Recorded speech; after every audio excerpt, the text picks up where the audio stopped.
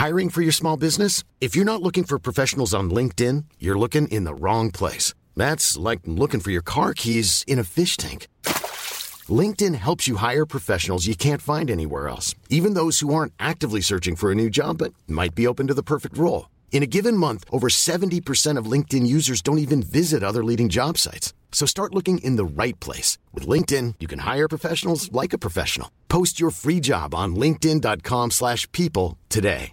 When you're ready to pop the question, the last thing you want to do is second-guess the ring. At BlueNile.com, you can design a one-of-a-kind ring with the ease and convenience of shopping online. Choose your diamond and setting. When you find the one, you'll get it delivered right to your door. Go to BlueNile.com and use promo code LISTEN to get $50 off your purchase of $500 or more. That's code LISTEN at BlueNile.com for $50 off your purchase.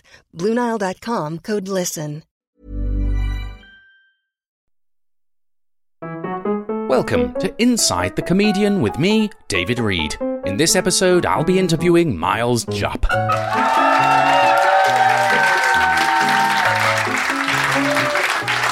Hello, Miles. Hello. Comedian, writer, actor, strategy consultant, survivalist, heartthrob, lung ache, sore back, bottom trouble. Miles Jupp, welcome to Inside the Comedian. Thank you, David. Really, honestly, it's a great privilege to be asked to come on Inside the Comedian, and also it's very kind of you to dangle the option that I was allowed to stay and watch a Pappy's podcast being recorded, which was one of the two main draws. Well, any time. Many thanks. You genuinely know all of them? I do. I've met all of them. Well, I've met all of them now. It's I have my favourite. But I never kiss and tell. Miles Jupp, you are one of the busiest men in comedy. What is it about you that people find so laughable? I think it's just my level of willingness, generally. There's a sort of soft, squishy character in enormous numbers of ill-thought-through sitcoms.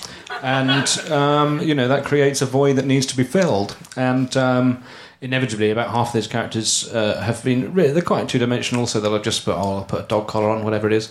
And... that turns it into more of a character, and that's where I tend to join the project, around about the recall stage. Yeah. Do you find that the method stops there with the attaching of a small piece of white cloth or plastic to your person? Yeah, I mean, the costume designer on any show is that's really the engine room. That's where the work is done. Absolutely. I mean, you get someone says, look, we would absolutely love you to take part in it. It's a table read for BBC Three. We'd love you to come and take part in it. And you read it and you think, well, this is absolutely shit. It all is, isn't it? And then somebody rings you and says, hello, I'm doing the costumes. And you think, what are your thank measurements? God. You think, hello, we are in safe hands. Finally. And they dress you in appropriate costume. It's always a good idea, I think, if you're doing costumes in any sort of programme, make it always look, whoever the character is, always make it look like absolutely everything they're wearing is completely brand new, fresh out of the packet. And leave the labels on so it can be returned after filming. Absolutely, then everybody looks like, something like Hollyoaks or whatever. It's really very, very nuanced work. And, and I just, that's once I'm in the costume, I literally stop working. I'm exactly the same.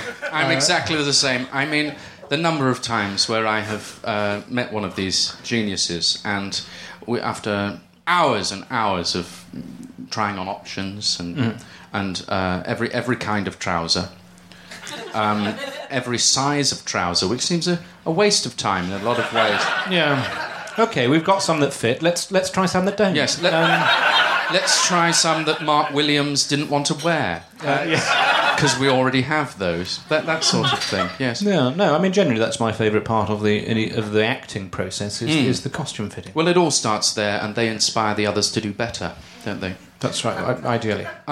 Now, if I can go back to the beginning of your career, you famously started playing Teddy the Trawlerboat Captain on children's television smash hit Seaside Simpletons.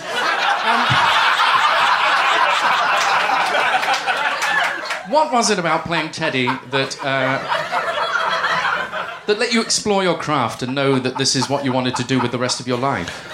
Well, I have to say, when the call first came in, I thought, this sounds as shit as everything else. But they said, look, come in, have a lunch, meet the costume person. The producer wanged on about concepts, etc. It was very... But we were able to have him removed. And... Then the costume lady, she showed me some just initial sketches, and I thought she'd done a lot of work, but there were areas where clearly they needed to improve. Things needed to be a bit more sort of lavish, contoured as well, and we ended up booking a cottage together and just workshopping various things that I might wear during the audition process. Thrashing it out. Yeah, and thrashing it out in your cottage. We'd gotten to a place where I was happy to consider being in the particular programme that you just mentioned. Seaside Simpletons. Seaside Simpletons. The nobody forgets Seaside Simpletons. I mean, it's part of so many people's childhoods. Yeah, that's right. I mean, no one in this room. Everyone's too old. But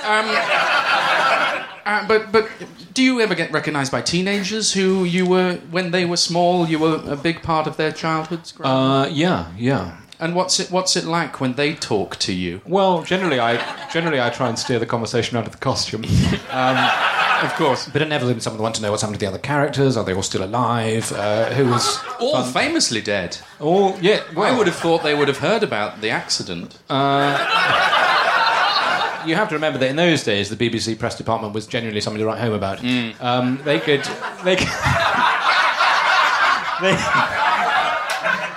could get hold of a scandal and really just make it disappear. Yes.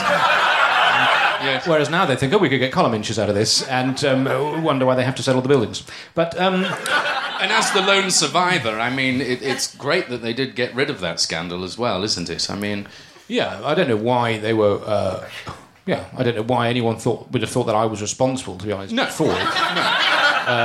No, but you what led to the argument was, famously, as you know, a lot of people very angry about certain aspects of the script. There's sort of aspects of a script that I don't think anyone should get cross about in a ski lift. And of course, I wasn't aboard that ski lift because I'd gone to suggest a few ideas of my own to the costume lady. Who is thankfully still with us. And surrounded by swatches that I rejected. Yeah. Is she... I wonder if it's the trauma that she's still working on the costumes for a show long since cancelled. Look, she's a wonderful lady, she genuinely is, but it's... sometimes people just can't be convinced that something's over. And, a lot of the ideas that she's come up with, certainly since the programme finished, have been, I would say, her best yet. This is unfortunate, but nevertheless true. Like so much of life, David. Unfortunate, but true. I find nearly all of life is true. Yes. Yeah. And unfortunate. Yes. Almost, but by no means all. Yes. But this wasn't to be your calling. It was a launch pad for your career. But it's the world of stand-up comedy that would turn you into the colossus of fun you are today. Yeah. How long did it take for you to find your voice? Well, I mean, for the first 5 or 6 years, I worked as a stand-up. I barely spoke. It was a brave move. But inevitably, all people talked about was what I was wearing. So it took quite a long time before I actually had to write any jokes. When you start out, you have to do sort of 5 minutes. Well, most of that inevitably because I would... they'd say, please welcome. I'd come on with some sort of fabulous train or whatever. People... By the time me and all the sort of team had got on stage... Your 5 minutes were up. 5 minutes was up. Sometimes I mean, some of those venues you can get those 5 minutes in are remarkably small and no, that's right. But lots it's one of of these loose ones- nails. It depends if they've got the dressing room as well. Suddenly you can literally walk straight on the train. You can actually get everyone in time. It's one of those ones you're expected to come on from the back or whatever. Then it's hard. And I mean, in a way, I started hiring a smaller team if I was in venues that didn't have excellent thoroughfares. But so as you just sort of built this up to a point. So I then, of course, the same when I was doing 10 minutes. They said that's all very good. The crowd seemed to clap an awful lot. You must come back and do 10 minutes, and I'd come with more retinue and a bigger hat. Finally, an enormous hat. 5 minutes bigger. And then finally I did my first weekend at the store, and it was a really terrific night, actually. As ever, you just never knew who you were going to be on with. It was a land of surprises. And I did my 20, and it went well, but afterwards Don Ward, he came into the dressing room and said, "You don't actually say anything, do you?" And I said to him, "Look, love, there isn't time." And he says, "I know there isn't, but perhaps you could make time." And actually, he was right, because once I started writing jokes, and I mean, they had to be let go. A lot of the people that used to sort of help me onto the stage with my costume, it was actually a lot more economically viable. I mean, I was losing tens of thousands of pounds a year.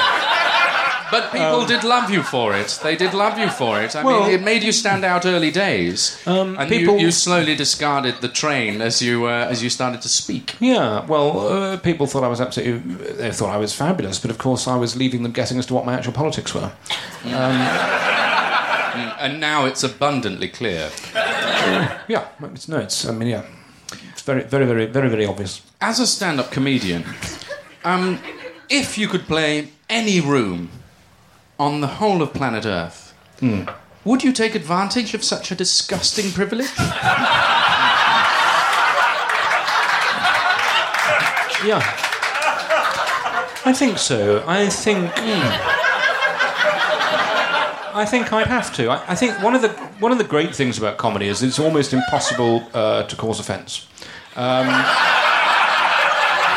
People in this country, audiences, the viewing public, the people that write about it, people that talk about it, they are nuanced to a degree that I think is the shame of the former European Union. And so I would take advantage of that, and I think nobody would mind. If I, for instance, said, look, I really want a room where the acoustics are glorious and the light is right. I mean, for instance, if I wanted to sort of preview new material for an Edinburgh show in the Eagle's Lair, I think people will be like, well, that's fine. Is that taking advantage, David, or is that just me thinking about aesthetics and sound in a way where other people... You're quite right. Other people get hung up on stuff. They do, don't they? Some people do. Some people get hung up on stuff. Do you get hung up on stuff, David? No, I've never been hung up on stuff. Because some people at my school were hung up on stuff. Pegs, predominantly. Yeah. But I've never been hung up on stuff. Not even a rotary dryer. No, never. Literally nothing. No, never hung up on stuff. I mean, I feel quite left out, actually, now you mention it. Yeah, well, it's worth it. I mean, you're, of course, famous. One size fits all seems like a good idea for clothes until you try them on. Same goes for healthcare. That's why United Healthcare offers flexible, budget-friendly coverage for medical, vision, dental, and more. Learn more at UH1.com. This is Paige, the co-host of Giggly Squad, and I want to tell you about a company that I've been loving, Olive & June. Olive & June gives you everything that you need for a salon-quality manicure in one box. And if you break it down, it really comes out to $2 a manicure, which is absolutely insane. It's also so easy to get salon-worthy nails at home with Olive & June. The difference between how your nails used to look when you did them yourself and now with the Mani system is a complete game changer. The best thing about Olive & June, too, is it's a quick dry. Dries in about 1 minute, lasts for 5 days, and full coverage in up to 1 to 2 coats. Visit oliveandjune.com/perfectmani20 for 20% off your first system. That's oliveandjune.com/perfectmani20 for 20% off your first system. Hiring for your small business? If you're not looking for professionals on LinkedIn, you're looking in the wrong place. That's like looking for your car keys in a fish tank.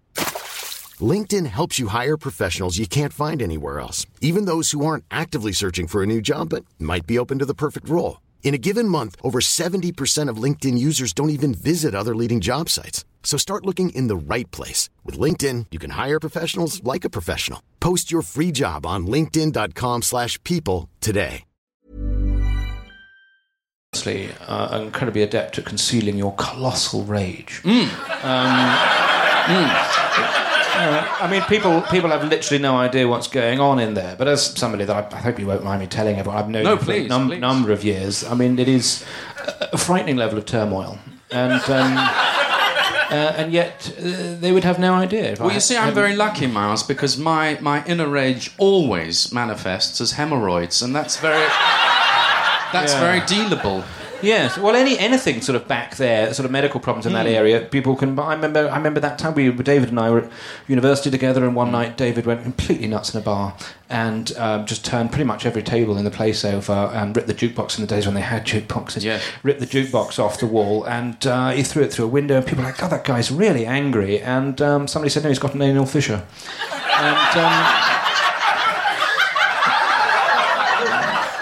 And that stuck, and for many years that was my stage name. Certainly nobody minded, did they? Nobody minded. Nobody booked me, but nobody minded. Now, as a successful stand-up comedian, Miles, you've appeared on nearly every panel show going. I mean, Attack the Bleak, Entertain Cats. Entertain Cats does News Round. Should I Fly to Bruges? I Can Never Find the Butt Flutes, and Rabbi's Got Shoes for Jews.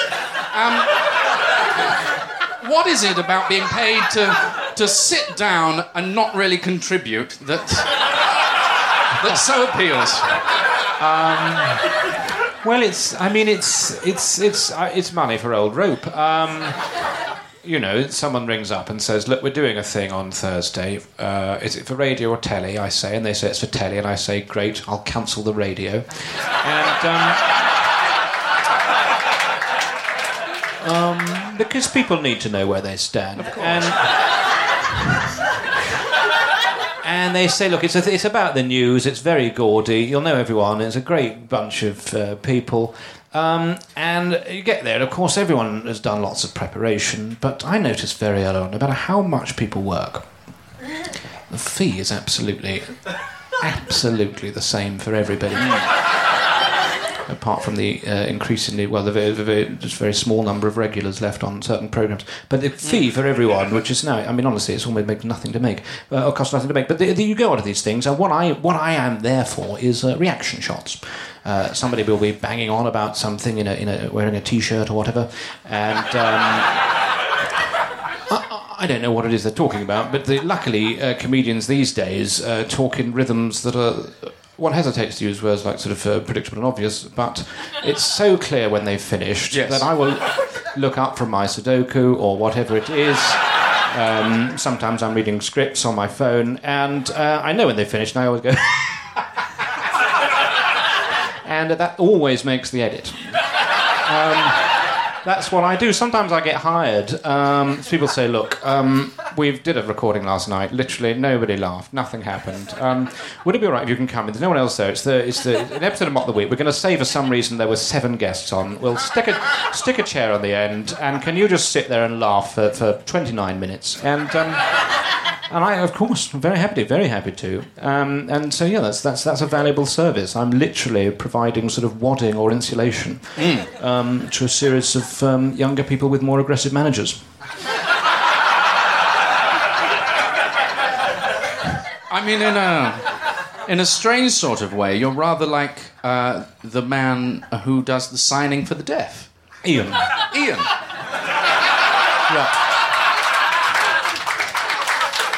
Just providing a sort of an emotional stimulus for people who aren't quite with you. Yeah. To tell you, this is funny, you may join me laughing. Well, quite often I think you're watching a television programme and you can see what everyone's, people are doing things, and somebody's talking, or someone's brought a thing in and said, sir, or, there's a little blip on the radar. People, you can see what they're doing. But I think most programmes benefit and they've, of course, since the sign, they've realised this is as true of news of weather as everything else. It's important to have somebody on the screen about whom the viewer think, what is that person doing? And that is the role that I fill on most of these programmes. It's just someone there's just a little bit of flavour. It's a sort of blank canvas onto which you can choose to project whatever performance or meaning that you like. I'm a sort of... emoji in a cardigan. I am, yes. Yes. It's just there's literally a blankness there. That's all it is. And sometimes people project their own moods onto my performances in these things. And I'll bump into someone on the street and they'll say, "Gosh, I mean, you were furious on that thing you were on last night." Of course I say, "Of course I was," but I know that they're talking about themselves. If we can move on from panel shows, because it always ends in this place. Yeah, we can't talk about art all evening. We can't. You were also recently made the host of the most popular show on Radio 4, The Queefing Hour. Which, as we all know, has been running every hour on the hour since 1812. Did you feel a sense of responsibility to such a national institution for the over-70s? I did. I thought this is an enormous privilege, but in many ways a bigger burden. A lot of people out there, they have expectations. They enjoy essentially one thing and wish to have it repeated to them ad nauseam. That's certainly what I find with this programme. Well, that's exactly very much it. And I said, "Oh God, it's very hard, and it's very God. I mean, these people, they listen every week." And the chief executive very kindly pointed out, and I'll always be grateful for this. They said they've just got their radios on. Oh, that's a very interesting every point. Week. That's all that's happened. Yes, that can really screw up the listening figures. So don't worry. You could say anything, so people would literally not notice. In a way, they say because it's radio. You see, nobody listens to radio, as they're very fond of saying at the BBC. It's all about podcasts now. It is. People are literally sick to death, if I may say, of listening to things that have been professionally produced on high-end, publicly funded recording equipment. No, I know.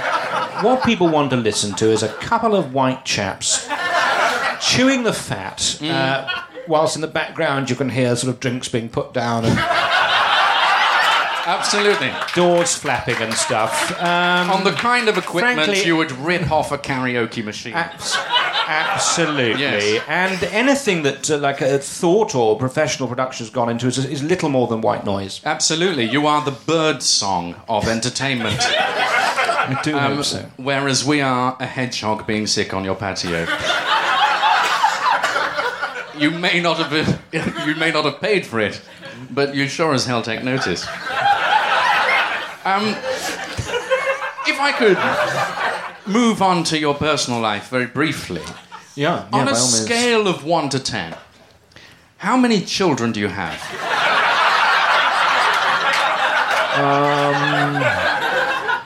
With 10 being the highest. 10 being the highest. Yeah, and 1 being the lowest. Right.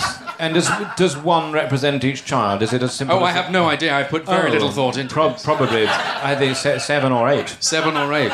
Or 8. Oh, I mean, that's an enormous number of children. Well, if it reflects the number of children I actually have, then it would be, yes. But you've not adequately scaled what the increments represent. Well, no, I know I've not been clear, but in that... 10 could be the most, but at the same time represent only 1. That's 400 or 500 children.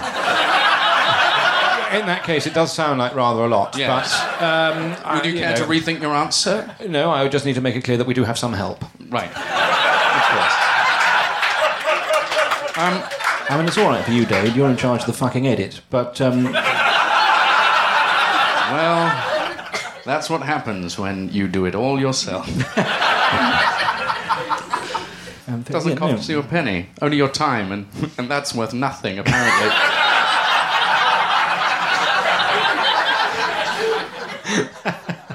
You've bravely written a book about your addiction to stalking professional sportsmen. Do you hope that will be a help to others to combat this condition? Yes, I mean, I hope it'll be used as a sort of training manual. People that want to behave in this way, or indeed escape this sort of behaviour, can read the book. What was it called again? It was called I'm After You, David Gower. And in many ways, no, you I'm get sorry. to the sense of that meaning by the end of the book, where you truly do put yourself after him. I'm sorry. Actually, that is actually the title of my book about how to queue in a cricket pavilion. Oh, I'm so sorry. I read it cover to cover and I didn't get that. No, a lot of it's quite sort of airy. If I could end on this one, it's a bit of a classic, but I think you'll like it. If you could invite any 5 people round for a dinner party, living or dead, only 5... I think I'm most likely to invite them when they're living, to be honest. Okay. But there's not always enough to go around, is there? Right. It's useful there to have one dead person there. Well, they're a good excuse. If conversation dries, you go, I really should get them to the police. Yes.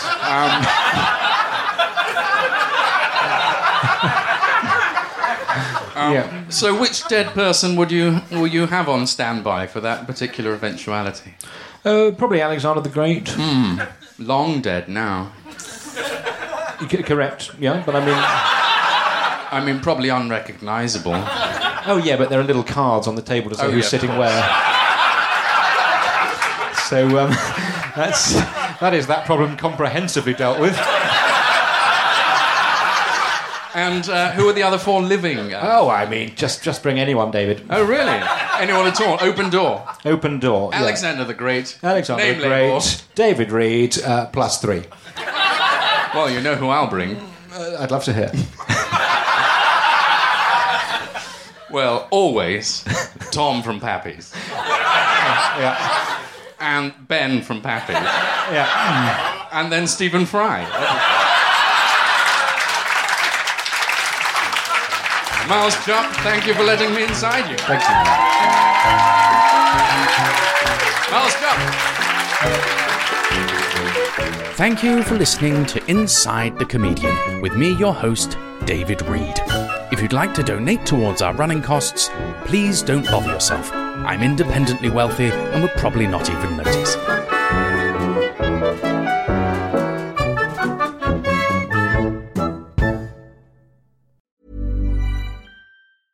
Even when we're on a budget, we still deserve nice things.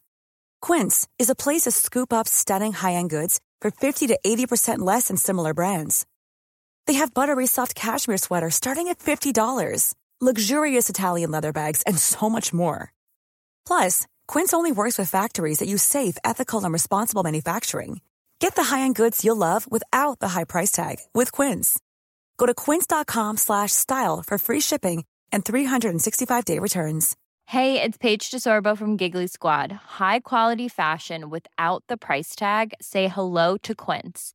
I'm snagging high-end essentials like cozy cashmere sweaters, sleek leather jackets, fine jewelry, and so much more. With Quince being 50 to 80% less than similar brands. And they partner with factories that prioritize safe, ethical, and responsible manufacturing. I love that. Luxury quality within reach. Go to quince.com/style to get free shipping and 365-day returns on your next order. Quince.com/style.